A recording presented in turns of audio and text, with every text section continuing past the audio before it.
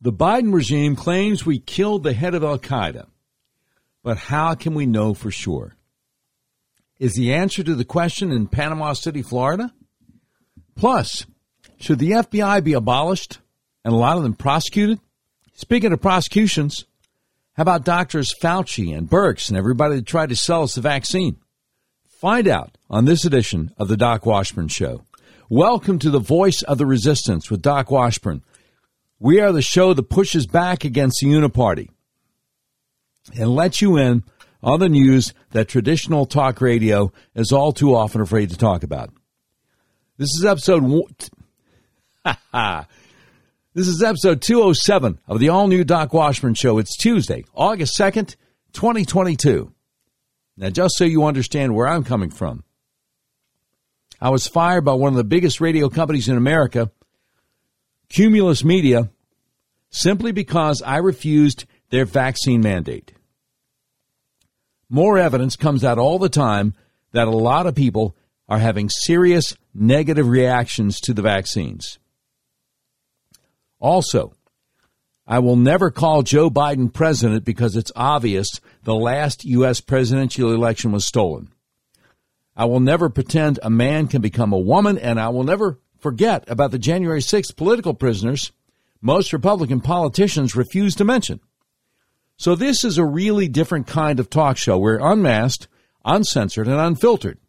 If you'd like to support what we do, go to our website, docwashburn.com, and click on the button that says Become a Patron. Also, please subscribe to our podcast so you don't miss an episode. Okay. So it was announced Monday afternoon that our CIA took out the head of al-Qaeda, Osama bin Laden's former right-hand man, Ayman al-Zawahiri. Peace be not upon him. Now, a lot of times Americans pronounce it Zawahiri, but Arabic folks always pronounce it Zawahiri. And I found that out many, many years ago. A guy named Michael Medved, who used to do talk radio, pronounces Zawahiri. And Michael Medved has a very high IQ. And I figured, if he's pronouncing it differently than everybody that I've ever heard pronounce it, there might be a reason for that. And sure enough, there is. Anyway, so I was watching Fox News coverage, and whenever I mentioned that I was watching Fox News on social media, usually to criticize them, people always say, Doc, why are you still watching Fox after what they did to us in the aftermath of the stolen 2020 presidential election? Well, I still watch Fox, so you don't have to. That's my job. Anyway, in pretty short order, Monday afternoon, Fox News Channel started to bring on expert guests. And they said something along the lines of, well, although this is great news, if it actually happened, it would be nice to see some proof that we actually got Ayman al-Zawahiri. Former Chief of Staff of the National Security Council during the Trump administration, Fred Fleitz, said it, as did former National Security Advisor to Vice President Pence, retired Lieutenant General Keith Kellogg. Now, apparently, we confirmed the exterminations of bin Laden and the ISIS guy al-Baghdadi with DNA. Also, when we took out Iranian terrorist leader Soleimani, we had video of the cars in his entourage burning and a photo of his severed hand with a ring on it that he always wore. Remember that? So these national security guests on Fox News Channel were saying it would really be nice to have some proof that we really did get this Zawahiri guy who was so integrally involved in the planning of the 9/11 attacks in our country, the 2000 bombing of the U.S. Cole, and the 1998 attacks on our embassies in Kenya and Tanzania. So we were all wondering if Joe Biden would actually present any evidence. I mean, how do we know we actually got this guy? But all he said was that we got him. One of his best lines when he spoke on television Monday evening, he actually plagiarized from Trump. Let me see how I got it in here.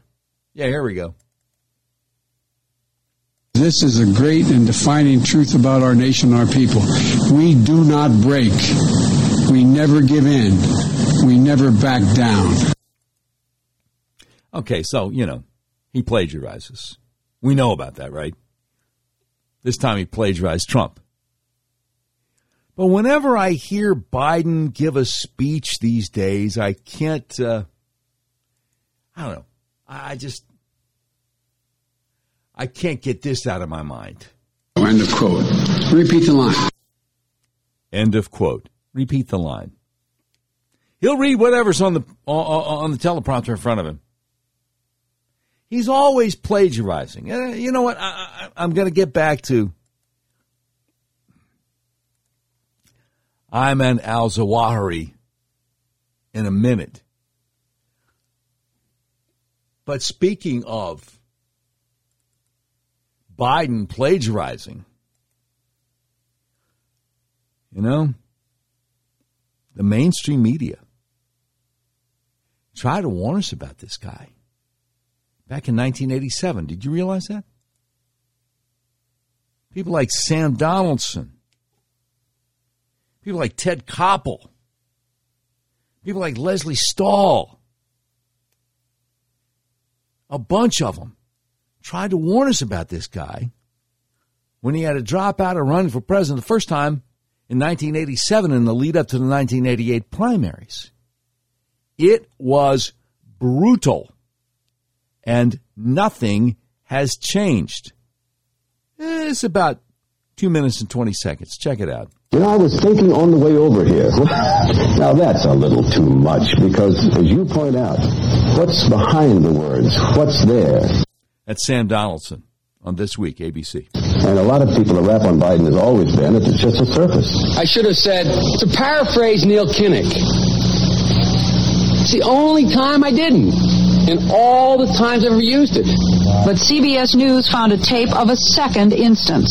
It reappeared in the New York Times with a new charge, that Biden had appropriated a famous litany from the late Robert Kennedy about what the gross national product cannot measure. It cannot measure the health of our children. The health of our children. The quality of our education.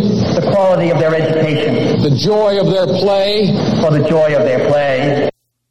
He was just ripping off Bobby Kennedy, who wasn't around anymore, to say, hey, you're ripping me off. What a ghoul this Biden guy is. Ripping off a dead man. Biden gave Kennedy no credit. He has also quoted or paraphrased John Kennedy, Hubert Humphrey, and British Labour Party leader Neil Kinnock, all without credit. Joseph Biden admitted today that he committed plagiarism when he was in law school. He said it was a mistake, but that it was unintentional. He quoted 5 pages of someone else's work without proper citation. That's unintentional? You quote 5 pages of someone else's work in law school without citation, and that's unintentional? Guy's a crook. He's always been a crook. Did you know this? I've done some dumb things, and I'll do dumb things again. He was given an F. So, ladies and gentlemen, I've been dumb. To the political community in Washington, it all seems of a piece. Plagiarism at law school, plagiarism on the stump. The great communicator. Strike that. The great imitator. John McLaughlin Group, PBS. These are not conservative types. These are all libs, mainstream media. You don't steal verbatim, or when you do, as he did 99% of the time, you give credit. Biden's critics say he sells himself as a man whose words and visions can inspire a new generation in politics. But if the thoughts, phrases, and visions really belong to others, it's a form of false advertising. Is it a wise idea, though, to take something that personal, anyway, from another politician and try and appropriate it to your own campaign? I think that's Ted Koppel again. It was a stupid thing to appropriate material that was really very personal, that was someone else's. Most people didn't know who he was, Joe Biden, and now they're going to say, oh, yeah, he's the guy who plagiarized. That's a lot of people. First Politically, that's devastating. These clips are devastating. He looks like a Joe Biden wind-up doll with somebody else's words coming out. If they're going to do things that are stupid as well as immoral, then they're probably too dumb to have the job of president. Yeah, he's proven that on a regular basis. Anyway, I just, today yesterday, Monday, he plagiarized Trump even. Nothing changes with this guy.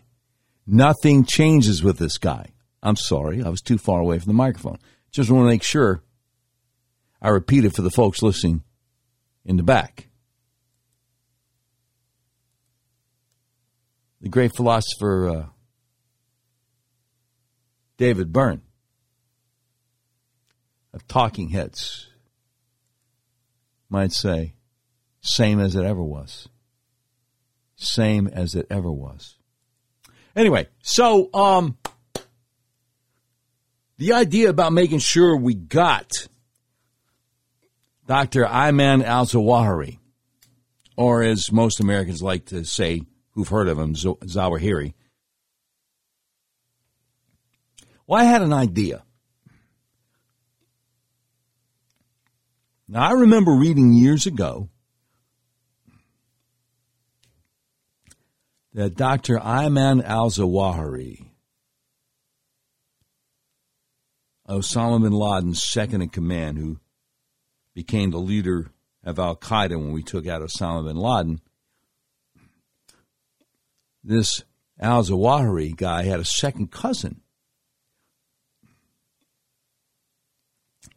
a guy named Dr. Kamal Zawahiri, who settled in Panama City, Florida many years ago. Now, I lived in Panama City, Florida for years. I never met him. But I knew he used to call the general manager of my radio station and complain all the time because I told the truth about the violence that's in the Quran.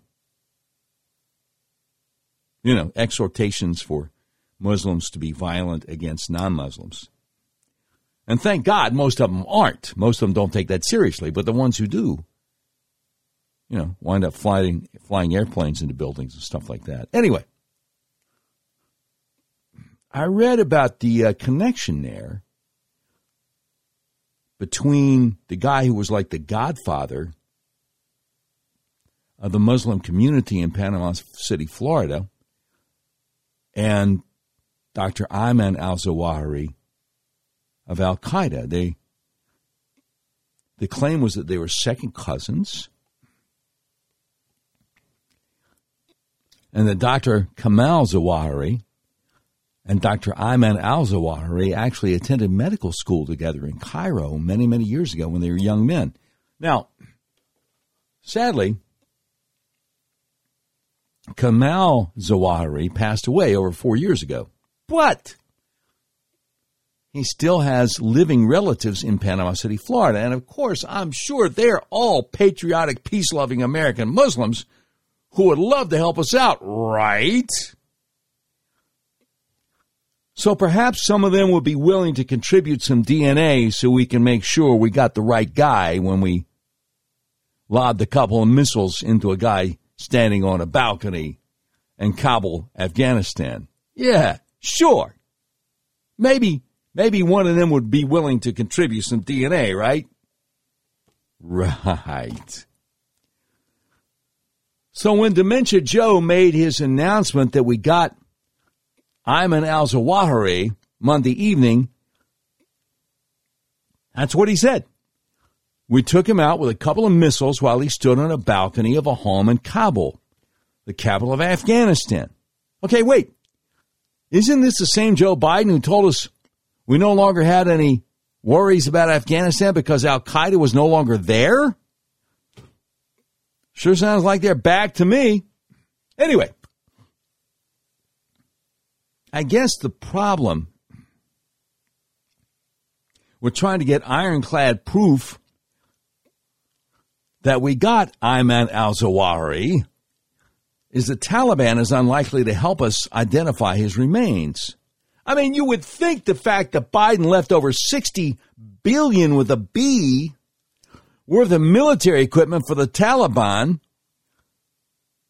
when he ordered us to retreat out of Afghanistan. They could use all this stuff or sell it to the highest bidder, over $60 billion worth.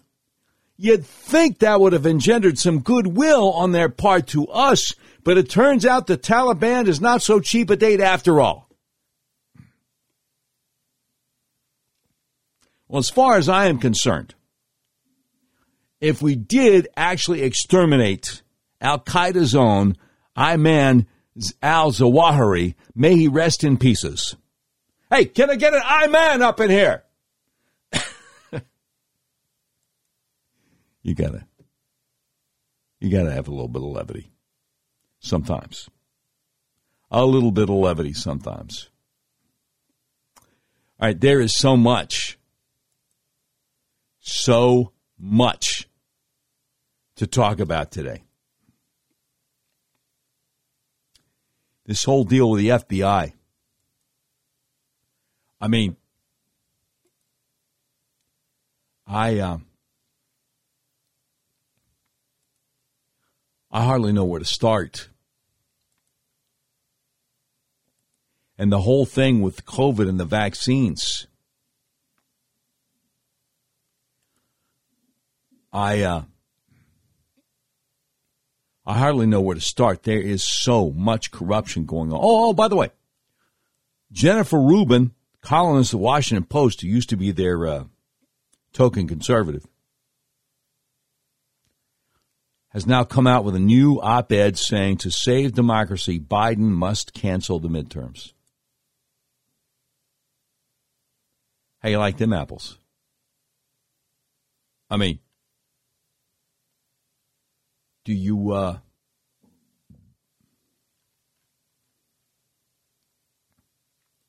you think maybe she's forecasting something?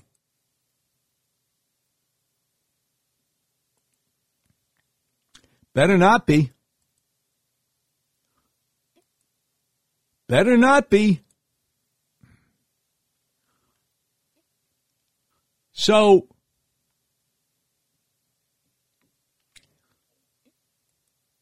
there's a guy named Jesse Kelly,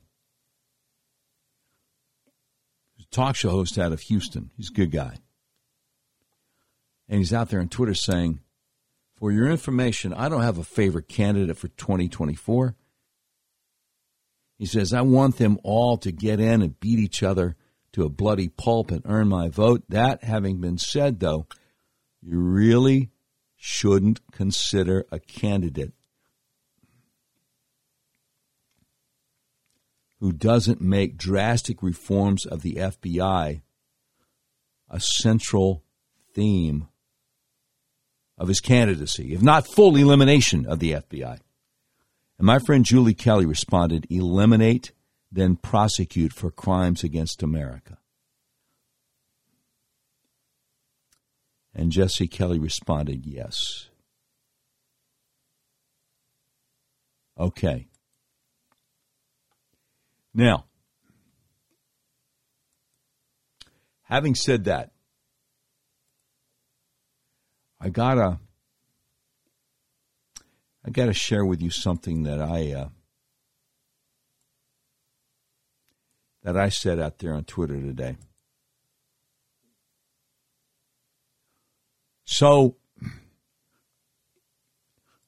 a judge sentenced a guy named Guy Reffitt to 87 months. That's 7 years and 3 months. That's as long as I did local talk radio in Little Rock, Arkansas. Sentenced this guy to 7 years and 3 months in prison after a jury found him guilty of 5 counts, including bringing a gun to the January 6th riot. This is the longest sentence to date in the January 6th investigation. Julie Kelly over at American Greatness says, Reffitt never entered the Capitol building. He's not accused of assault. And it is alleged that he brought a gun to the Capitol. Judge Dabney Friedrich A Trump-appointed judge just threw the book at him. I can't wait until these so-called Republican D.C. judges end up on a Republican presidential list for promotion. So somebody responded to her, said Reffitt had guns and then threatened his children if they reported what he did. To which Julie Kelly responded, the government never proved he had the gun on Capitol grounds, and prosecutors know they only had to suggest it to a jury in Washington, D.C., full of Democrats dying to convict a Trump supporter. And then I said, so Sandra Smith over on Fox just read these words off her teleprompter, quote, the defendant carried a loaded gun onto Capitol grounds, unquote. As you mentioned, Julie, the government never proved that, but the truth doesn't matter to Fox News. Now again, just about anybody in the position I'm in, a guy who does a talk show for a living, would give his eye teeth to somehow figure out how to get on to Fox News, if just as a guest. I'm sorry, I can't play that game. I'm not going to compromise the truth for money. I'm not going to compromise the truth to try to get on Fox News or any network for that matter. I won't do it. I won't do it. Now, we have a couple of congressmen who just eviscerated the FBI. You know, the FBI is under the Justice Department. The FBI is under the DOJ. We have a couple of congressmen who just eviscerated the representative from Biden's DOJ who spoke before them. And I don't know if anybody else doing a talk show is going to share this with you. I don't know if you're going to hear it on any TV news network. But you know what? You're going to hear it here. And that's coming right up. First of all, though, we are so thankful for our advertisers. Our advertisers are our friends. And we are thankful for them for making it possible for us to do what we do here. And here are a couple of them. If you tried to buy a car recently, you realize there's such a chip shortage, you may have a hard time finding what you're looking for. People I know have actually bought vehicles from hundreds of miles away from where they live. That's where Red River Your Way comes in. Red River Your Way is a big old car dealership in the middle of the USA that believes in freedom, including your freedom to buy a car, truck, van, or SUV the way you want to. You can buy online and they'll drive it to you no matter where you are. Red River Your Way wants to make your car buying experience as easy and transparent as possible. That's why they've added technology to their website that puts you in complete control of your payment options and allows you to complete the entire purchase process online. But don't worry, Red River experts are still here to help you every step of the way if you have any questions. Red River makes it so easy. As you browse their selection, you'll see each vehicle has a button that says Explore Payment Options on it. Clicking that button guides you through a few easy questions and then create personalized payment options you have complete control over. All you have to do is adjust your preferences, and all the math happens automatically so you can figure out what monthly payment works best for your budget. Red River Your Way makes car buying online easy. Your whole car buying process is completely transparent. If you want to buy a car, truck, van, or SUV, order online from the nationwide car dealer that believes in freedom, the dealer that will deliver your vehicle to your front door no matter where you live, RedRiverYourWay.com. You will be glad you did. All right, let me ask you this. Does your financial advisor take the time to listen and get to know you? Is your financial strategy personalized for you and your family? Will your financial advisor be there as your life and financial situations change? When you work with Jonathan Presswood, he focuses on what's important to you. He uses an established process to help you achieve your unique goals, whether that's preparing for retirement, making your money last in retirement, planning your estate or inheritance, preparing for the unexpected, or anything else. Jonathan Presswood can help. Now, what should you do if you leave a job and have a 401k or other retirement plan? Or if you're getting close to retirement or already in retirement? Call my friend Jonathan Presswood today. He'll help you create a personalized financial strategy backed by the advice, tools, and resources to help you reach your goals. And he'll partner together with you to help your strategy stay on track no matter what life throws at you. Listen, we can all dream of having a perfect retirement, but how many of us will actually experience it? No matter where you are today, Jonathan Presswood is offering a free retirement analysis to figure out where you'd like to be and what it will take to get you there, and there's no obligation. Contact Jonathan Presswood, a financial advisor with Edward Jones Investments, today at 501-303-4844. Again, that's 501-303-4844. Don't wait. Call Jonathan Presswood today at 501-303-4844. Now, if you're like me, you can't remember phone numbers, go to our website, DocWashburnShow.com. Just click on the link to Jonathan Presswood at Edward Jones. Edward Jones, making sense of investing. Member SIPC. All right, thank you very much to our friends, our advertisers, Jonathan Presswood, financial advisor with Edward Jones, and Mitch Ward with Red River Your Way for making it possible for us to do what we do here. And thank you for that matter to people who listen to the live stream, no matter what time of the day or night we do this. As I speak, you're probably listening to the podcast at your leisure after the fact. But as I speak, I'm doing this live stream at 3:28 a.m. Eastern Time. And there are a number of people listening live. God bless you. I don't know when you sleep, but I appreciate you. Appreciate you very much. All right.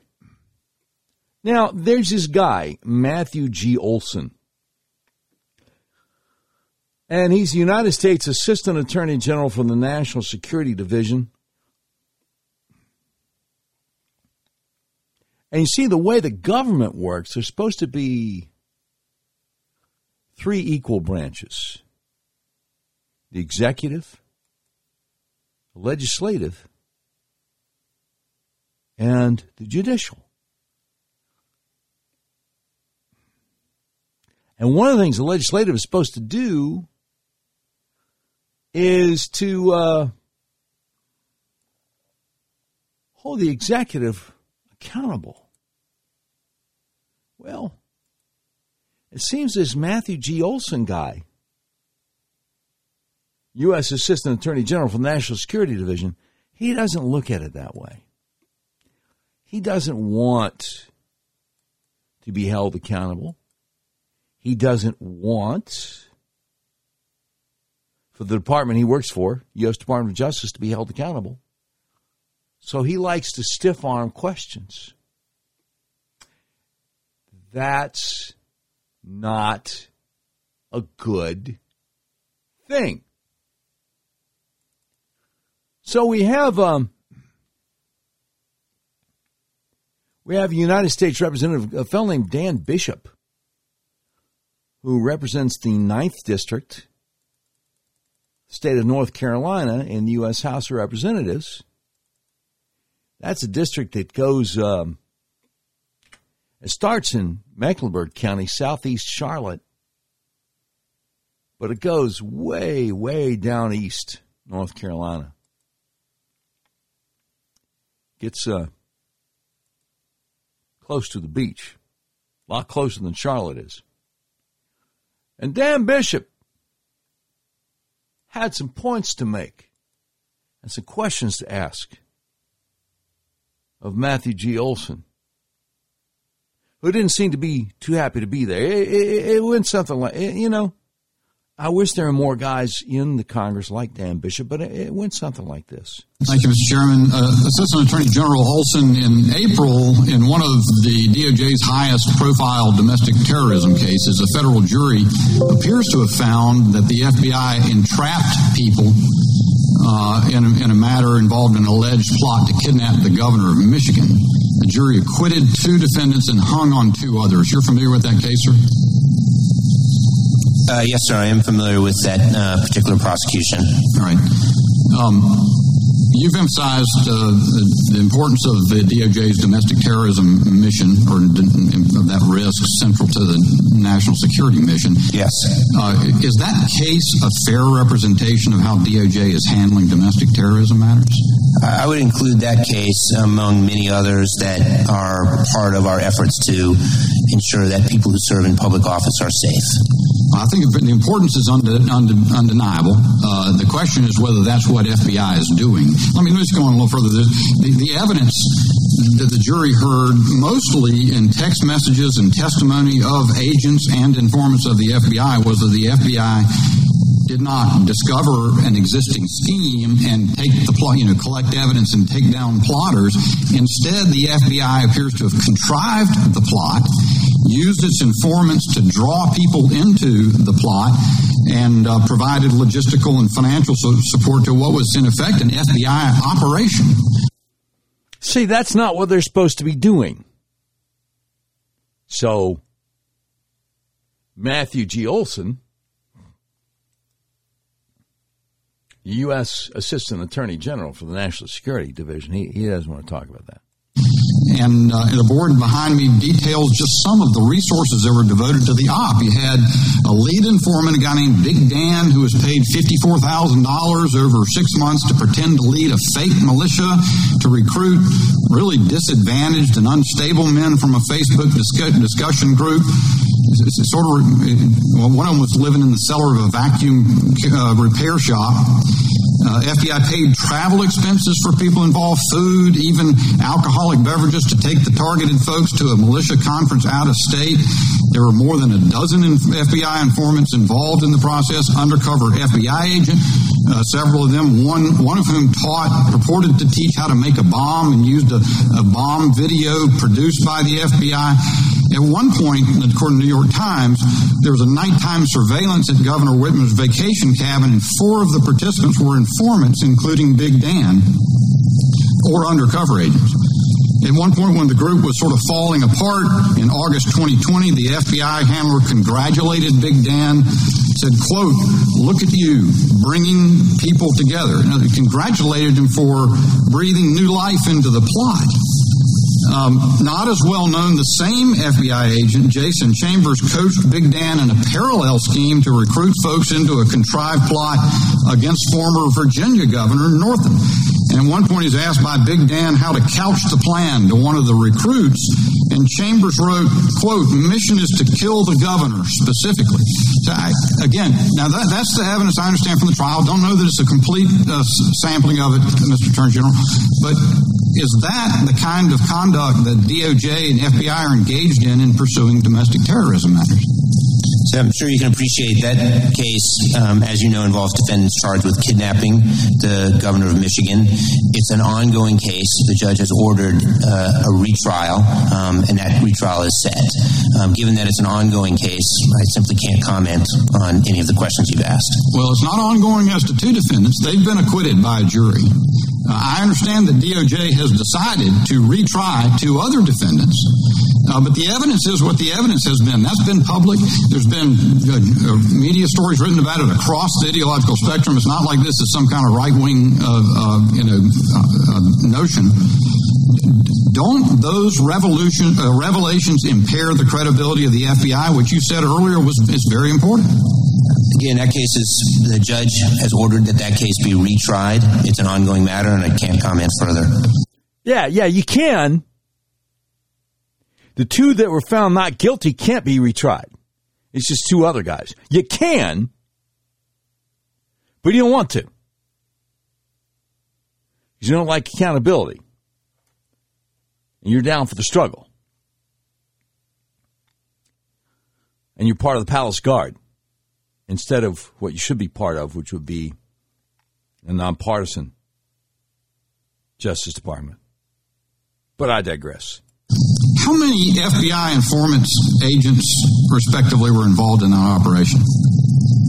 I'm not going to comment about that particular case. How much did the FBI spend on it? It's an ongoing case. It's set for retrial, so I'm not going to comment on it. The alleged Whitmer plot was announced October 7, 2020, within a month before the U.S. presidential election. How come that timing for the FBI's announcement of this plot?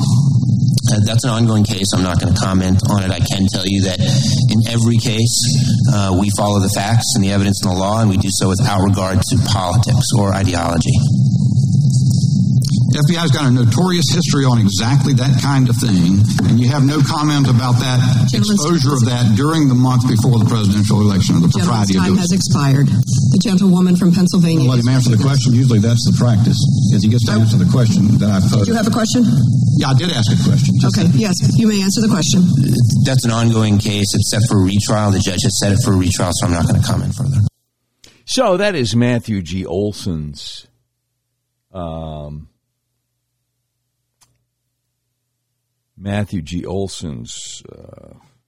way of flipping the bird at the very notion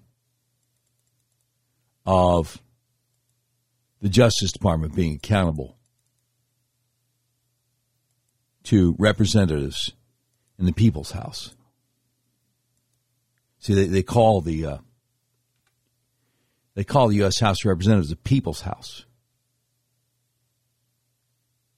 because our founders originally intended U.S. House Representatives to represent the people, whereas the U.S. Senate was intended to represent the states. And unfortunately, that was destroyed in 1913. I think, wasn't it the 17th Amendment? Was that the one they passed? Which took away the power of the states to elect senators. Now, that was Dan Bishop, North Carolina, but I've also got Louis Gohmert eviscerating the same Matthew G. Olson. I ain't gonna lie, fam. I'm finna get real up in here. Have there been any FISA orders or warrants obtained to assist in the investigation of what happened to January 6th? So I think you can appreciate, Congressman, I'm not in a position to talk about any matters that occur before the FISA court involving the implementation of the... Well, the only way that we can have oversight to discern whether or not that we should ever allow FISA to continue is if we find out what's been going on. I was here beginning January of 2005. We talked to lots of people from the Justice Department. We were assured nothing but foreign matters were going before the FISA court. So imagine the shock when we saw this order from the FISA court, which basically, well, not basically, it says that all call detail records created by Verizon for communication between the United States and abroad, there's the foreign, or wholly within the United States, including local telephone calls, all had to be turned over. And as I understand, there are still orders similar to that have a big net, and once that information goes into the database of your department, of the DOJ, of the NSA, then there are thousands of people that can access that and have accessed that and done searches. So the question when you have something that we're told is wholly domestic, that it's the domestic threat that's so serious, it is an important question to know whether you're using something called FISA, where the F stands for foreign, to go after American citizens. Because that, I can tell you, when I was here back in 06 and 08, we were taking these matters up. If people had known how badly that was being abused, there were people back then on both sides of the aisle who would have said, wait a minute, this is just being abused so much. So that's why it's a fair question to know, in general, not specific cases, is the FISA court, has it been used to get orders to investigate January 6th?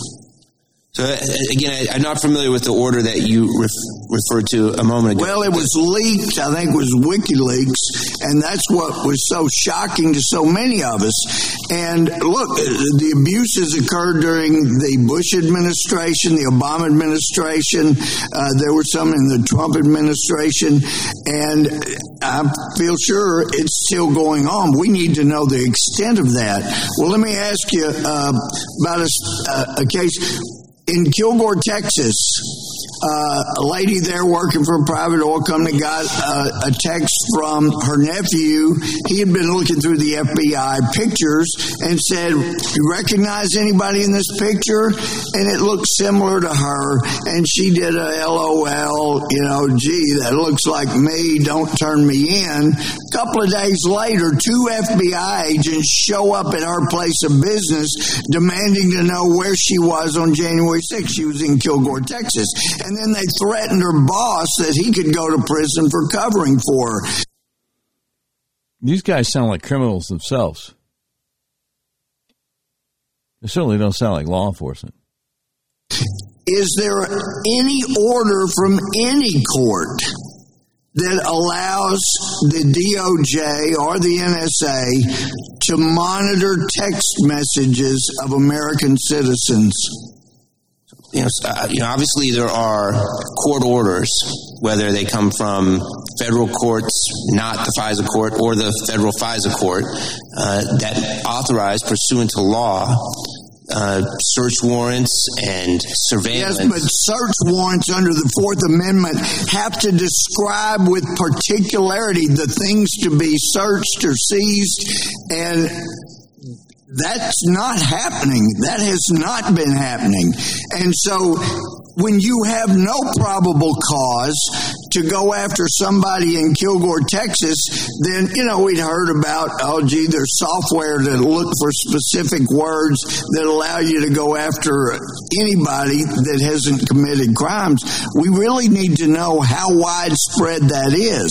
Can you give us an answer? Is that being used? So it's just really important to point out, sir, that the way the law works is that the federal judge, a federal FISA court judge, will only approve an order based on probable cause that an individual is an agent of a foreign Mr. power. Olson, we have proof that's a lie. Expired. It has not Mr. Raskin is recognized for 5 minutes. Mr. Olson, we have proof that's a lie. And we do. After all that's come out, the Trump-Russia collusion hoax, and how the FBI lied about Kevin Klein-Smith, George Papadopoulos, the FISA court, for this guy to get up there and say, oh, no. The only way a FISA judge does something is if there's probable cause somebody is an agent of a foreign government. No wonder Louis Gohmert says we have proof that's a lie. Because we do. And it is. Man, oh man. Yeah, I really think the FBI needs to be abolished. And a lot of folks at the FBI need to be prosecuted. Oh, Doc, now wait a minute. It's just the 7th floor in D.C. It's just the lead dogs of the FBI. It's not the local guys. Really. Sure was a bunch of local guys trying to entrap people in Michigan. Sure was a bunch of local guys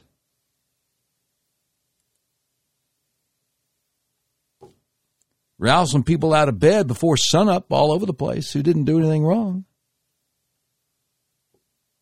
Pretending they had been violent on January 6th or whatever. Know what I'm saying, Holmes?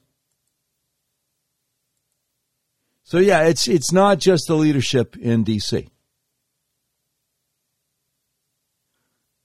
It's not just the leadership in D.C. There's a lot more to it than that. Just so you know.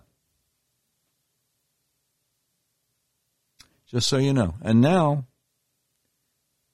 they put a guy in jail, in prison. They give him a sentence of 7 years and 3 months without proving he had a gun on the premises of the Capitol. There's a picture of him with a holster with no gun in it, without charging him with assault or any other kind of violence. Isn't that something? Isn't that something? So, again, the great Julie Kelly, reporter over at American Greatness, says Guy Reffitt will go to jail for more than 7 years for allegedly bringing a gun to Capitol grounds. He didn't fire a shot, didn't assault anyone, didn't enter the building. On the other hand, Michael Byrd executed Ashley Babbitt inside the building, but he's not charged. He still has a job. And he's a media hero. Now, maybe half the country thinks that's justice. Okay, but it's not. And no amount of sermonizing by a dunce Washington, D.C. judge, no amount of inflammatory rhetoric by Biden's DOJ or preening by the media will change it. And maybe these same interests think this is sustainable, but it's not. And she points to some knucklehead who says because one was attacking democracy and one was defending it, she said this is the perfect example, an anonymous coward blabbering something about so-called democracy, which means nothing because he's gratified a woman was killed by a Capitol Hill cop who got away with it. All because he hates Trump. She says, pray for karma. Well, I got a little bit different way of describing it myself. Pray that they will reap what they have sown. Absolutely. Absolutely. Once again, we are so thankful for our friends, our advertisers, for making it possible for us to do what we do here. And I'd like to help you with some health issues. Do you have migraines? Neck pain? Back pain? Vertigo? Acid reflux? Eczema? Problems with your blood sugar? Maybe even hay fever? Okay, let's do a little test. Look in the mirror. Does one eye look bigger than the other? Are your eyes off balance? Are your shoulders off balance? Look at a picture of yourself. Are you tilting your head to the left or the right instead of sitting up or standing up straight? If the answer to any of these questions is yes, you probably need to get your Atlas adjusted. That's how I got rid of my migraines, neck pain, and hay fever. Let me explain to you how it works because it's the best kept secret in American healthcare. Your skull weighs anywhere from 8 to 15 pounds. It rests on the top bone of your spinal column, the Atlas, which only weighs 2 ounces. So it's really easy for your Atlas to get out of alignment. If it does, your whole spinal column can get kinked up like a chain, restricting your central nervous system's ability to send impulses to the rest of your body. It can affect your respiratory system, reproductive system, circulatory system, even digestive system, and yes, it can cause migraines, neck pain, back pain, acid reflux, eczema, vertigo, Problems with your blood sugar? Do yourself a favor. If you're in Arkansas, call my friends at the Arkansas Upper Cervical Center, 501-279-2009, for a free consultation to see if you need to get your atlas adjusted, because you probably do. If you're outside Central Arkansas, go to their website, turnmypoweron.com, and click on Find a Doctor Near You. And I sure hope you can. All right, thanks again. Thanks again so much to my friends, my doctors, Dr. J.R. Crabtree and his wife, Dr. Tanya Crabtree, Arkansas Upper Cervical Center. I hear from people on a regular basis who remember the personal endorsement advertisements I used to do for them when I was on local talk radio in Little Rock, Arkansas. And they're like, Doc, what was the name of that website? Was it turnmypoweron.com? All right, now, having said that, time for our next order of business. Hit it, Brian. We interrupt this program to bring you a special report. It's the Doc Washburn Show tweet of the day. Brought to you by RedRiverYourWay.com. Red River Your Way is a big old car dealership in the middle of the USA that believes in freedom, including your freedom to buy the car, truck, van, or SUV of your choice the way you want to. And today's tweet of the day is from the great Raheem Kassam, editor-in-chief of the National Pulse and writer of the Irate Substack. And he says, they accuse Trump of being in denial about an abundantly sketchy election, but they give zero hassle to those redefining the word recession for political reasons. Corporate media is the enemy of the people. All of it. And all of them. And that is today's tweet of the day. And thank you so much to RedRiverYourWay.com for sponsoring it. Appreciate y'all. Appreciate y'all. Now, I've got to share with you here something. This guy, Guy Reffitt, who gets 7 years and 3 months,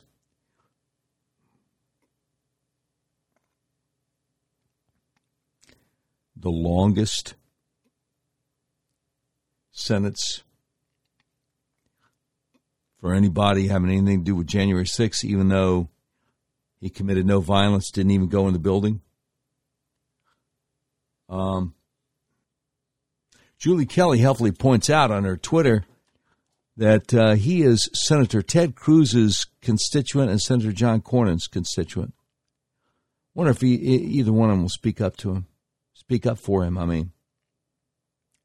So she also points out the same Justice Department that wanted terror enhancement against a January 6th person who never even entered the building and never assaulted anyone.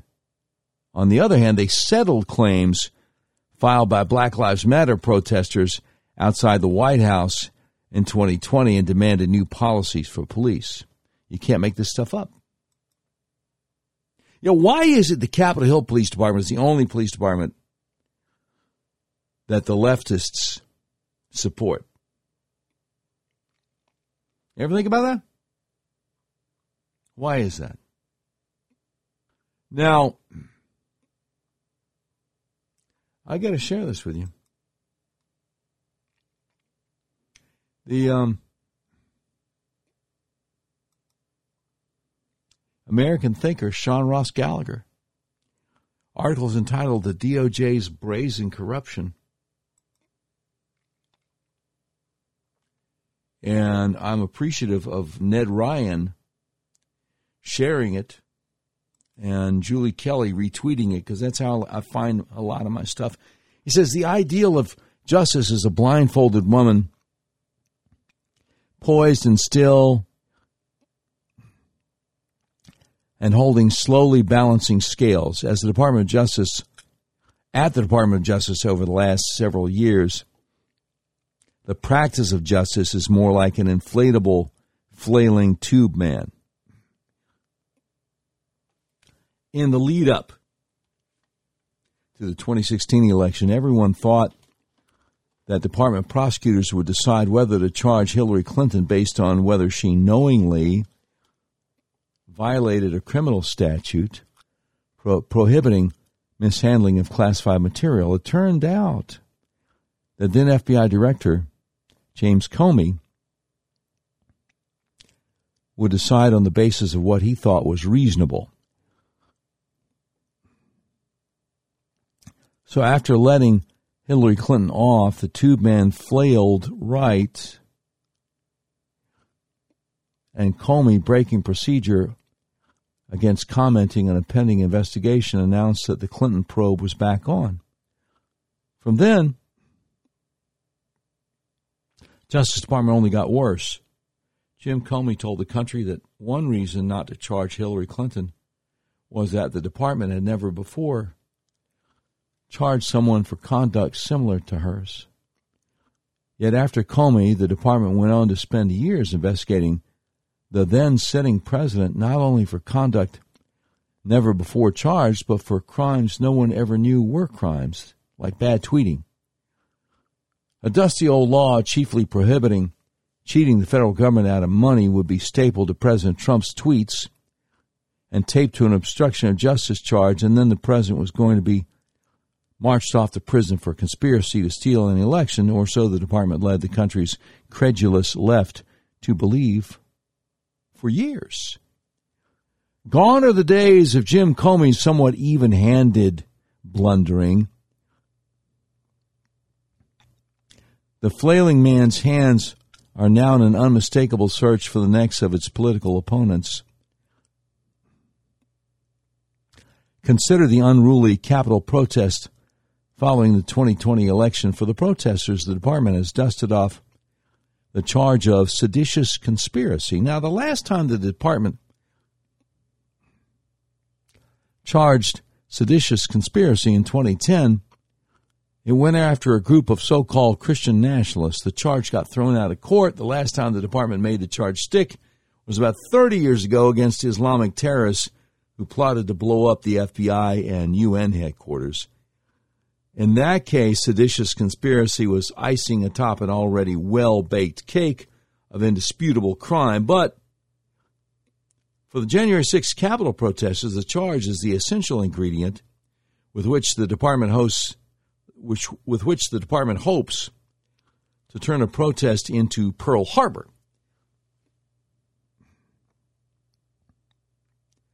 Without seditious conspiracy, all the department can serve its political masters for dessert are uncoordinated offenses against the public peace, mostly misdemeanors like trespass and a protest otherwise well within the guarantee of the First Amendment.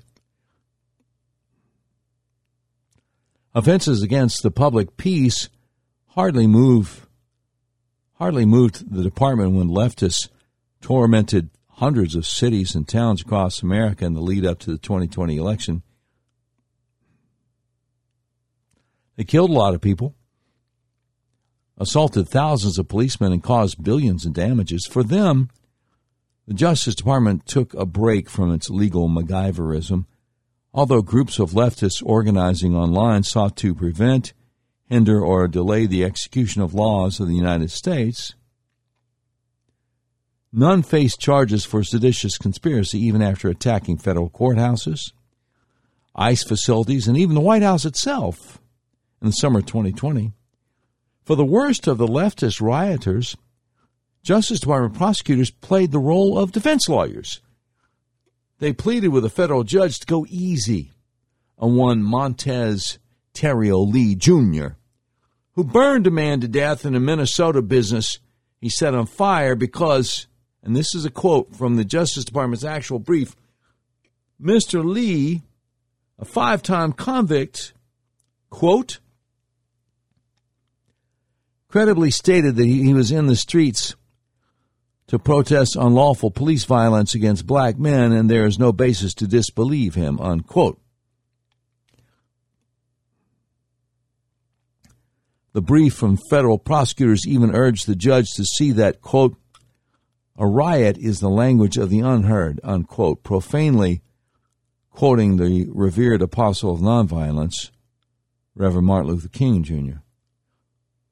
For Mr. Lee, the tube man flailed so far left it became a windsock in a gale and snapped. Federal sentencing guidelines call for Lee to get 20 years in prison. The department wanted him to get no more than 12. But for Guy Wesley Reffitt, a Capitol protester who had no serious criminal past, hurt no one, and never even entered the Capitol building, guidelines call for about 10 years. The department wanted to stick him with 15. See, because Guy Reffitt, in the department's view, for him, a riot is not the language of the unheard, but an attack on our democracy, by which the Justice Department means that Lee's democracy and not Reffitt's. In the democracy the department cares to protect, whether Reffitt sincerely believed that he was the one defending American democracy from an unlawful attack isn't worth even a moment's note because Reffitt backed the wrong guy, Trump, and nothing is worse than that for them, not even murder. Since President Trump's election, the animating principle of the Justice Department has boiled down to one rule: get him. See, Guy Reffitt's is just another body the department plans to climb over to reach to Donald Trump, whom it wants to charge as the ringleader of a popular paroxysm that it helped to stoke by its own corruption, but which it tries to dress up as the brainchild of the one man it most hates. And Lee, the Minnesota rioter, is just another soldier granted pardon for his service in the left's anti-Trump politics. The Justice Department is unlikely ever to reform itself. It is fast racking up taxpayer bills approaching $100 million going after Trump and his supporters while spending but virtual pennies to put leftist rioters in jail. Its problem is its people. Department lawyers like Jeffrey S. Nestler in Reffitt's case and Thomas Calhoun Lopez and Lee's are model and long-standing department employees, and that's the problem. You see, the task of reforming the department will fall to a Republican Party doing its voters' will, and perhaps also a re-elected President Trump himself, for no matter how brazen the department's corruptions become, there will never be enough space in jail for the over 74 million Americans who in 2020 voted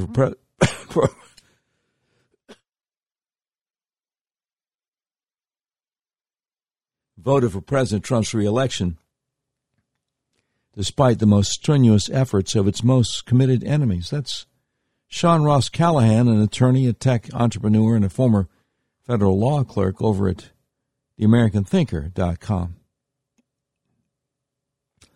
AmericanThinker.com. The article is entitled The DOJ's Brazen Corruption.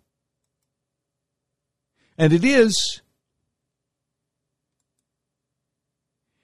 quite brazen.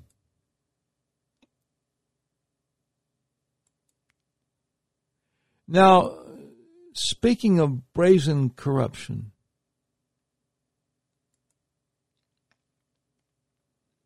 the Western Journal has an article by the great Warner Todd Houston.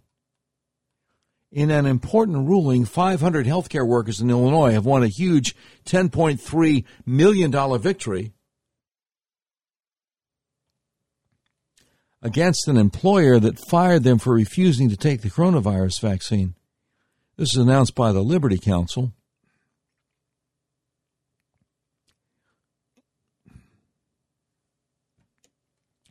CBN News reported last Friday the class action settlement against North Shore University Health System is on behalf of more than 500 current and former healthcare workers who were unlawfully discriminated against and deny religious exemptions from the COVID shot mandate. The settlement was revealed last week in the federal Northern District of Illinois. The class-wide lawsuit was spearheaded by the nonprofit Christian-focused Liberty Counsel, which sought to sue North Shore University Health System for violating its employees' religious expression. In a statement, Liberty Counsel Vice President of Legal Affairs and Chief Litigation Counsel Horatio G. Mehet said, "We're very pleased with the historic $10 million settlement achieved in our class action lawsuit against North Shore University Health System.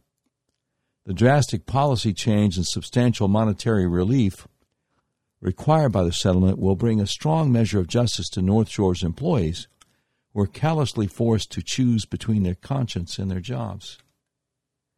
Said this settlement should also serve as strong warning to employers across the nation that they cannot refuse to accommodate those with sincere religious objections to forced vaccination mandates. Well, now, wait a minute. My former employer, Cumulus Media, did exactly that to me and other employees. Ignored our religious exemptions. So I wonder, maybe I should get in touch with this nonprofit Christian-focused Liberty Counsel and ask them if they're up for another class action lawsuit. Wouldn't that be something? Now, speaking of this vaccine situation, there's an article I want to get to from American Greatness by Dan Gelernter, entitled, "Doctors Said the Vaccine Was Safe." Now, it's not. You know that, right? It's not. Story in the news now about a newborn baby's arm having to be amputated after mom took COVID vaccines and the baby suffered blood clots in the womb. Did you hear about that? Fox News ain't going to tell you about it. Newsmax ain't going to tell you about it. If your cable sister's like mine, they already kicked One American News off. Where else are you going to hear about it? Little Zach Riley is now missing an arm after had to be amputated almost immediately after his birth, when it was discovered the child had developed blood clots in both his now removed left arm as well as his brain.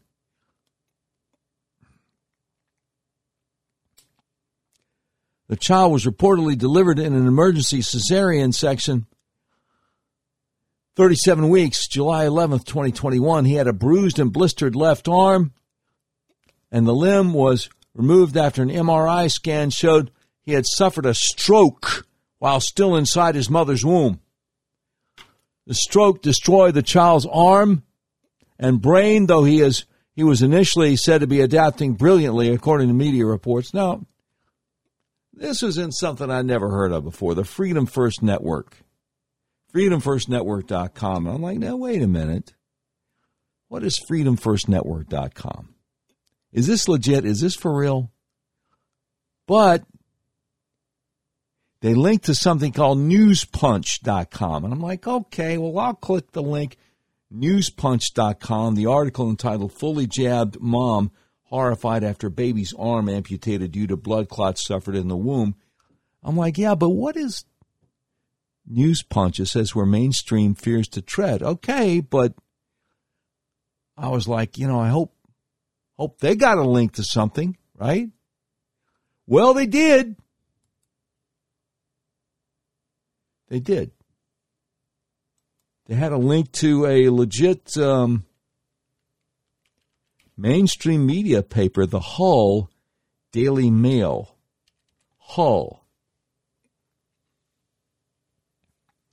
Now, Hull Daily Mail is a daily newspaper for Kingston upon Hull and East Yorkshire, England. Kingston upon Hull is usually abbreviated to Hull. It's a port city and unitary authority in the East Riding of Yorkshire, England. So this is the Hull Daily Mail. Baby's arm amputated at 10 days old after he suffered blood clots in the womb. It's true. It's true. Now, I want to take you, if I may,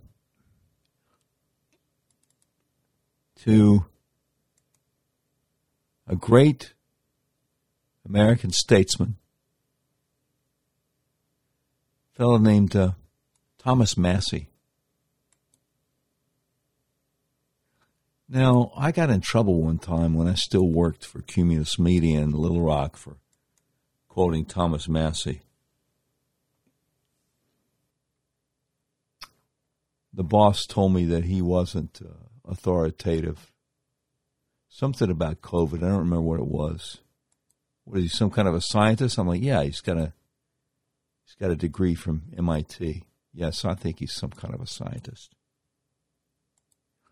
But see, I was challenging the COVID orthodoxy of Cumulus Media, and that didn't go over too well. You couldn't challenge the efficacy of the vaccines, you know. I mean, eventually, that's why I got fired, because I refused. My buddy Stephen Finnegan was trying to warn people early on about, hey, you know, it's not really a vaccine, it's a gene therapy. And people thought that was crazy talk. People thought, oh, what are you, a conspiracy theorist? But see, the problem with conspiracy theorists is the conspiracies keep on coming true. Don't you know? Especially about this vaccine. Have you seen the viral videos of like the soccer players in Europe just dropping dead on the field? See, they sold all this COVID foolishness to us with videos coming out of China with people supposedly dropping dead in the street. I don't know if you've heard, but China is a totalitarian government, and they tend to lie. Because power corrupts, absolute power corrupts absolutely. Anyway, Thomas Massie, United States Representative from Kentucky, talking about the fact that the vaccine does not stop the spread, which is what they always told us it would do. Here we go. There's just a few things I want to correct in the story or examples that were just given. I think it's been dispelled that the vaccine prevents the spread of COVID. Yeah. I mean, I don't know why we're still saying that. I mean, the CDC director has apologized for being wrong about that.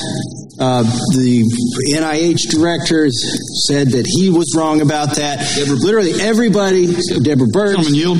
I will yield. Did Dr. Fauci admit that he was wrong about that as well yet? I believe they've all admitted that. No way. So they got the vaccine and they got COVID. Yes, they've all gotten COVID. The president himself is contagious right now, even though he's had 4 shots of the vaccine, and that is why he's staying away from people. So I just take a little bit of issue that we are in a congressional markup, still perpetuating this falsehood that was propagated by the pharmaceutical companies that stood to profit by this. They knew it wasn't even true. Their tests with 50,000 people in the trials were designed not to explicitly not show whether it did or didn't stop the spread of COVID. So I'm just offended that we're still perpetuating that myth when virtually everybody has admitted that it was a myth. And the reason we need to acknowledge that is the myth that underlies the entire rationalization for kicking somebody out of the military for not taking the vaccine. Would the gentleman yield? I will yield to the gentleman from California. I can't wait for January 3rd, maybe the 4th, when one of our early HRs restores those men and women, those brave men and women who asked for and were denied their valid exemptions, and we restore them to full active duty, which, by the way, will unring the bell of any question of a general or other than honorable discharge. And I look forward to working with the gentleman on that. I look forward to that, too. They should all be reinstated. None of them should have been given anything less than an honorable discharge at all for this. And while I've still got time on the clock, I have to mention the Secretary of Defense issued a statement on August 24th saying that the vaccines that were required and that would be administered would be the FDA-approved vaccines, and not a single dose of FDA-approved vaccine, a.k.a. Comirnaty in the case of Pfizer, or Spikevax in the case of Moderna. Not a single dose of that has been given to a single member of the military, as the Secretary of Defense specified, and it was his only legal way to require the vaccine for members of the military was that it was FDA approved and that the doses that they would receive would be the FDA approved, legally distinct from the other vaccines that they received, and also labeled as such, labeled appropriately. None of those vaccines have been given, yet tens of thousands of members of the military have been kicked out for not taking that vaccine. Gentleman, yield? I would yield to the gentleman from North Carolina. Is the gentleman suggesting that the military engaged in a bait and switch and substituted a different vaccine than that which was approved? I am absolutely saying that what the Secretary of Defense is doing right now is illegal. We know it.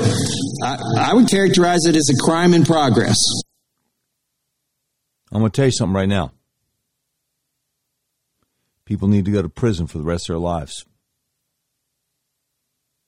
It is a crime in process and progress. Pardon me. You're listening to U.S. Representative Thomas Massie, Kentucky. Would the gentleman yield? I'm going to yield to Mr. Tiffany, who's asked. Yeah, I want to make sure I'm clear on this. Are you saying they've received the experimental use vaccine? The emergency use authorization vaccine is all they've received. Not a single member of the military has received the FDA-approved version. Well, it's good you're dispelling this notion that's out there that they're getting the FDA-approved vaccine. There are two notions I want to dispel, and I would give the gentlelady time to respond to this. The notion that the vaccine stops the spread of COVID. Would the gentlelady like to clarify her comments on that? Does the gentleman yield? I do. The point I'm making is that there's activity that service members could engage in that we would not find to be egregious. For example, adultery. I mean, I'm not in favor of it. I think it's a sin, but I don't think it's reclaiming my time. And I think the gentlelady gave valid examples, but the one that with all due respect, I don't think it's valid, is to substantiate the disproven notion that the vaccine stops the spread of COVID, and that would be a reasonable reason to give somebody a discharge that's less than honorable. And with that, I yield back. There it is.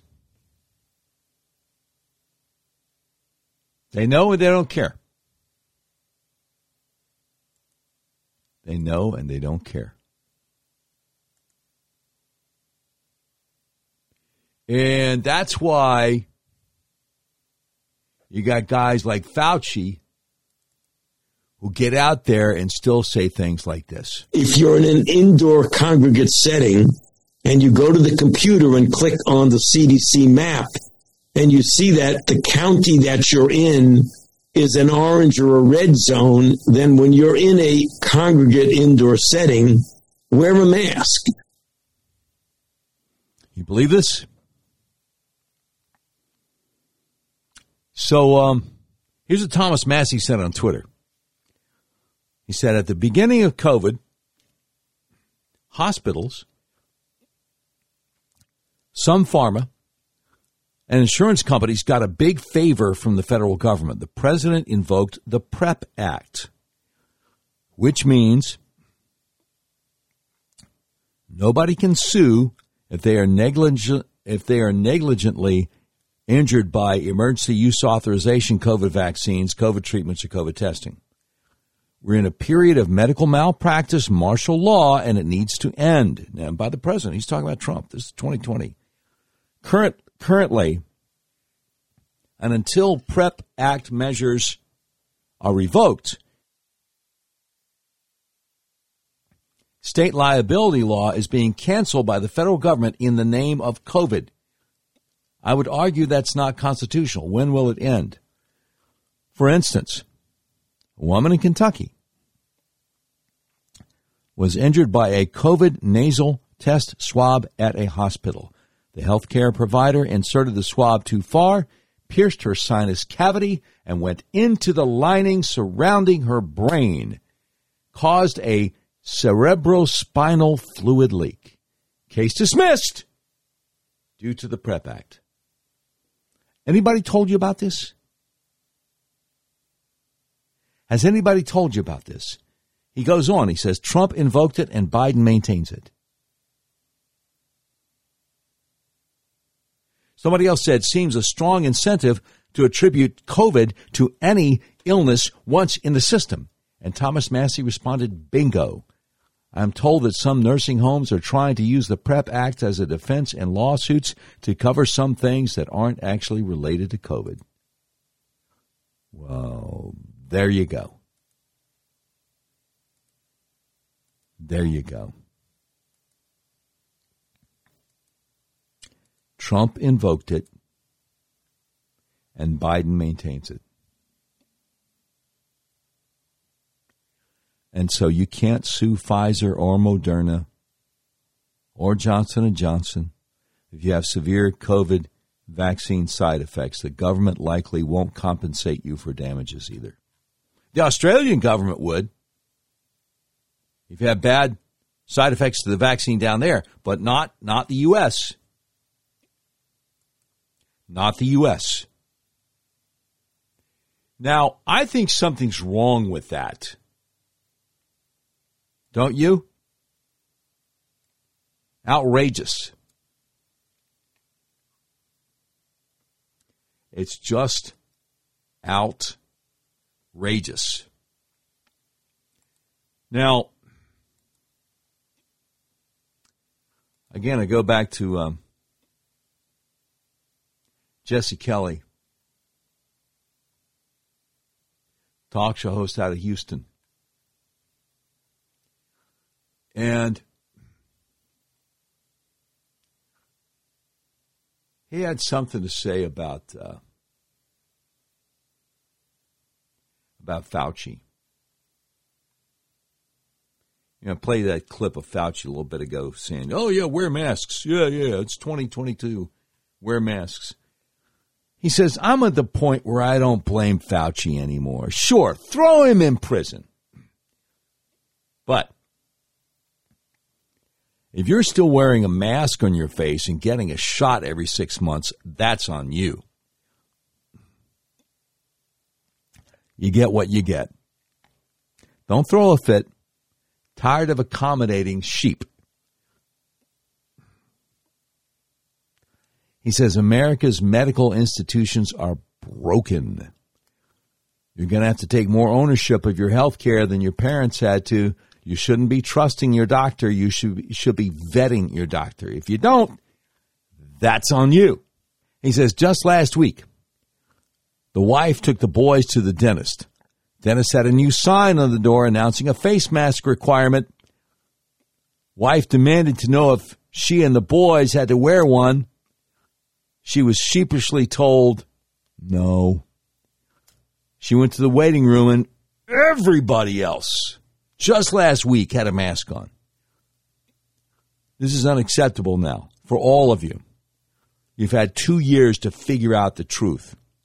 Your politicians are pathetic. They're embarrassing. They won't defend you. Start standing up and defending your own freedom. Start saying no. No, I won't wear that. No, I won't inject that into my body. No, I'm not denying myself a single thing a free man should have just because you tyrants want me to. No. Learn how to say that word. No. Learn how to have some kind of testicular fortitude. Use the word no. That's all. Well, God bless Jesse Kelly for saying that. God bless him. Now, let's get to that article. American Greatness, Dan Gelernter. Article entitled, Doctors Said the Vaccine Was Safe. Recently, German Euro Member of Parliament Christine Anderson called vaccine coercion the worst crime ever committed on humanity. This would conveniently replace the previous record in this category held by the Germans, but she may turn out to be right. She said, there's so much coming to light, all of the adverse side effects, numerous studies now available on fetal disfigurements, genetic defects of babies born to women who got vaccinated. Also recently, Fox News host Tucker Carlson drew attention to a recent study published in the Journal of Food and Toxicology claiming to have observed diverse adverse consequences to human health from the vaccine, potentially including a causal link to neurodegenerative disease, myocarditis, immune thrombocytopenia, Bell's palsy, liver disease, impaired adaptive immunity, impaired DNA damage response, and tumorigenesis. Dan Gelernter says, I happen to be unvaccinated. I also never caught COVID, but that may be purely a matter of chance. My being unvaccinated, however, has nothing to do with chance. It was an act of willpower in the face of petty, substantial pressure from a lot of directions. New York won't let me indoors without my vaccine identity papers, and I refuse to carry a fake card. He says, I have friends who went through much worse, including one facing de facto expulsion from Columbia University for refusing the vaccine. Her religious exemption was denied. Columbia probably figured her religious faith was nothing compared to theirs. She might believe in Christianity, but they believe in the vaccine. And who's anyone to question their faith? It was all primed. No, he says, I was all primed to take the vaccine when it first became available and might well have gotten it were it not for the very religious character of the pressure to do so. That made me suspicious. We were repeatedly assured, remember the early days, that those who took the vaccine were completely invincible to COVID. So I figured that by not taking it, I could harm only myself. But mysteriously, this was not the case. The vaccine was, on the one hand, completely effective. On the other hand, I was posing a danger to the vaccinated by not getting it. No doctor was willing to explain the contradiction to me.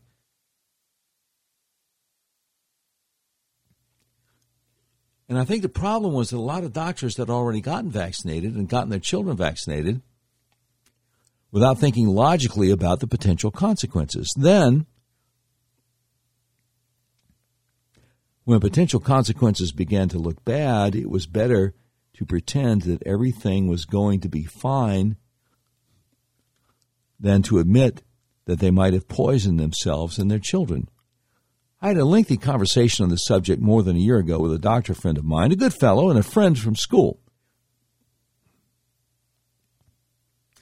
He was trying to convince me to take the vaccine, if not for myself, then for those around me. By this point, we had shifted from you won't get COVID with the vaccine to you won't get COVID as bad. This may also be false, but it was on that day's menu of truth. And so the new argument was that I could still hurt other people by not getting vaccinated. The doctor assured me it was completely, totally safe. But how could we know that? That's all I asked him. How could we know it was completely, totally safe? Even if this vaccine were not a brand new technology, even if it were something conventional, long-term side effects could not possibly be known until there was time for them to develop and be observed. The doctor told me that the CDC assured us the vaccine was safe, so there could not possibly be any risk. But how could the CDC know, I asked him. And we began moving in circles. He refused to see the logical fallacy, and I refused to acknowledge that the CDC could know something that only the passage of time would reveal. So he finally fell back on the initial argument. This is an emergency, and you should get it for the good of society. Think of the women and children. Think of your elderly family members. You might be killing them. Well, now, who has been killing whom? I don't want to say I told you so to people who got vaccinated, God forbid. I just want to ask all the doctors who injected their patients and promised total safety when they knew they had no right to make such a promise. What are you going to do now? What if it gradually becomes clear that you have harmed and damaged hundreds or maybe even thousands of people, perhaps permanently? We already know the answer to this. They're going to say it wasn't our fault. The CDC told us it was safe. Pfizer said it was safe. We're victims too. We were deceived. We had no way of knowing. But you doctors did know. Not that the vaccine was necessarily dangerous, but that there was no way of knowing for certain that it was not dangerous. And you are responsible for the damage done by every injection administered, whatever that may turn out to be. Ultimately, I believe this scandal will bring down Pfizer and Moderna. They may have all sorts of indemnity against harm caused by their vaccines, and it may take 20 years, but ultimately, public outrage will reach such a fever pitch against these drug companies that they will implode. They will have traded massive, unheard-of profits today in exchange for ruin tomorrow. And one of the reasons Pfizer and Moderna won't survive is that tens of thousands of doctors will need somewhere to put the blame that should also rest on their shoulders. The doctors will say, "We were just following orders." Yeah. We've heard that one before, haven't we? As Dan Galerter over at American Greatness, amgreatness.com, article entitled, "Doctors Said the Vaccine Was Safe." But, wait now. Speaking of amgreatness.com, there's another article over there by Deborah Hine entitled, "Documents Say CDC Colluded with Big Tech to Censor Americans Who Criticized the COVID Jabs." And maybe we can get to that tomorrow. Maybe we can also get to the great scandal involving the current governor of Arkansas. Oh, yes. Oh, yes. There's a lot to get to on the next episode of the Doc Washburn Show. You've been listening to episode 207 of the all-new Doc Washburn Show. The views and opinions expressed on the Doc Washburn Show do not necessarily reflect those of our advertisers, but they love us and we love them. Today's program has been produced by Tim Terrible, directed by Mick Messy. This has been a terribly messy production. Portions of today's show will be taken overseas and dropped. If you'd like a transcript of today's episode of the all-new Doc Washburn Show, simply peel the roof off a Rolls-Royce panel truck and send it to Mansour's Computer Solutions, 7th floor of the ephemeral B. Smoot Building, Whitehall, Arkansas, in care of Sheriff Mansour Sempier X. And that's the way it is. Tuesday, August 2nd, 2022.